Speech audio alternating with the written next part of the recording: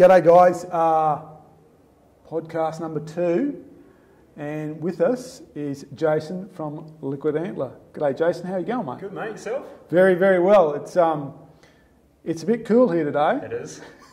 And it's strange enough, it seems to get cooler as the day progressed, which doesn't make much sense. But anyway, so yeah, we're at the show here at the Toowoomba Outdoor Expo. Specifically, we're in the hunting section. And Jason reached out to us a couple of days ago and told us that he was going to be up here. So we thought, let's have a chat. So over to you. Tell us a little bit about Liquid Antler. So Liquid Antler is just a YouTube kind of Instagram thing I've got going. It's just kind of a platform to highlight some of my hunts I do around Queensland, across to the border in New South Wales, as well as over in New Zealand, so where I'm originally from. Now the border's open, I'm trying to get back there a couple of times a year to get a few hunts in over there as well. Okay, so with your in Queensland, you said you're hunting reds? Yes, I am hunting reds there on private property. Yeah, which is, for most of us, that's what it's really about. Yep. I'm the same. And in New South Wales under the R licence, which probably for a lot of people is probably the more accessible thing. So what kind of R licence hunts have you been putting together? So predominantly solo hunts. I enjoy hunting by myself. I like a good chance to kind of reset. So I just got back from a 4-day hunt down at Styx State Forest. Oh yeah, another one. Yeah, so I went down about 6 hours south of Brizzy. Went down there, never been there before, and spent 4 days exploring and loving it.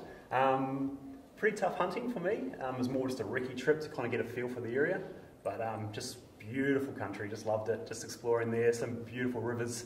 And yeah, had a great time. It's gorge country, isn't it? That's right.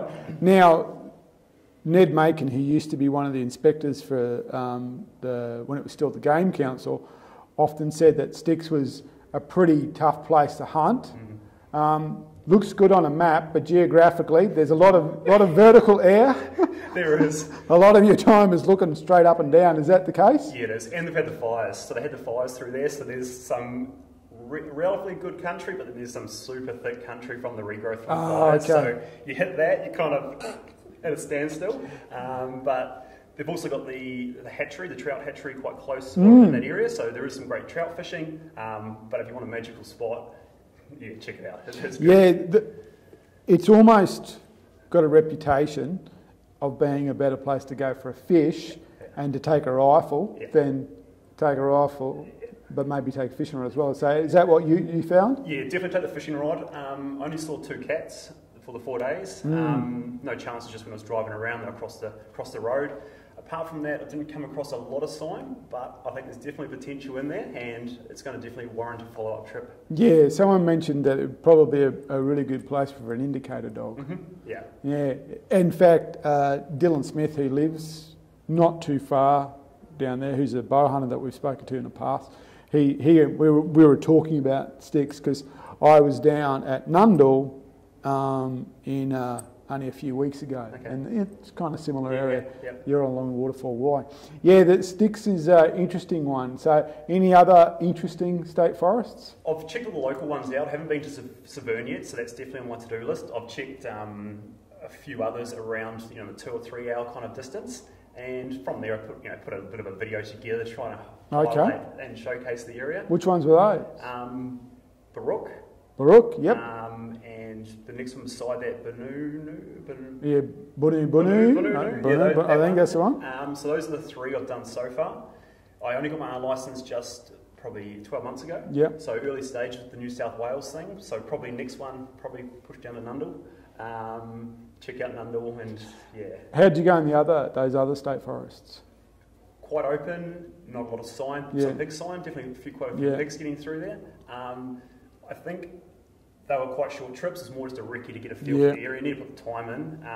There's definitely game in there, but you're going to have to spend that time to get it sussed out. Yeah, Severn's, and people have said to us now that we spoke about Severn so much, basically you can't book in there anymore. Yeah, it's busy. Maybe we should get a spotter's fee or something, a booking fee like Ticketek. But anyway, it's a funny forest in that it is very productive and it's very close. A lot of those ones in that same area, kind of geographically, you would think, well, they would produce the same, but they don't. And what I've always found is if you kind of go east of the New England Highway, you start to get into that hinterland country, which is incredibly different country. So you start to get gorge country, you start to get really heavy vegetation and stuff like that. Whereas if you're kind of west of the New England, you get a little bit more open country, and it translates. Nundle's a bit different because Nundle is, while technically it's east of the New England, it's got that altitude, and it's also a worked forest. Yeah. So it's people are in there clearing it, moving it. It's a functioning operating forest, so it has a completely different feel. But everyone from Queensland with an R licence should hunt Nundle. Exactly, and that's probably my next to do. Head down there, have a look-see. Sure. 5 or 6 days out and head down there and give it a good crack. So looking forward to that. If you can hear that, there's like a motorcycle extreme sports event going on outside at the moment. That's their music. But anyway, so rifle or bow hunter? Rifle. I do dabble a little bit in the bow, something I'm wanting to get into a little bit more, but predominantly been rifle. Yeah. I'm a dabbler. Yeah. I'm a dabbler. Yeah. So your setup. Tell us about your setup. Very basic. Pretty much my go-to setup at the moment is just a Howe 1500, since 6.5 Creedmoor. So yeah, another Creedmoor fanboy. And I'm running a 6-Aura BDX scope on the top. It's a rangefinder thing that kind of... I think that's what Ian runs. Okay. A Sig Sawyer, I think so. Yeah, it's one of the ones that's got the built-in... Yeah, so you've got the rangefinder, you can range, and it kind of feeds back and forth between the scope. Sure. So running that, and it's doing me well, so I've had that set up now for about 18 months, and yeah.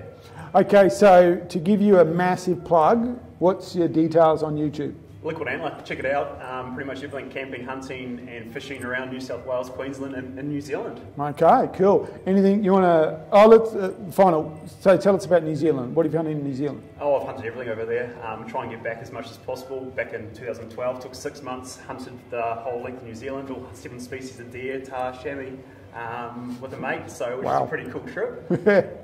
So kind of started down Stewart Island, hunting whitetail through Fiordland, Wapiti, reds, tahr. It was a pretty epic trip. And then April, just got back from a Sika hunt. Spent 6 days hunting Sika in the Kaimanoas. So got... I think I know where that is. Heli Sika got chop it into one of the public blocks and spent 6 days exploring there. Yeah. So shot a 6-pointer or a 3x3. Yep. And saw quite a few animals and putting a video together at the moment for that. Very cool. So back to it, Liquid Antler. Check it out on YouTube, and of course you're on Instagram. Yeah, the same thing, Liquid Antler. Check it out. And Facebook.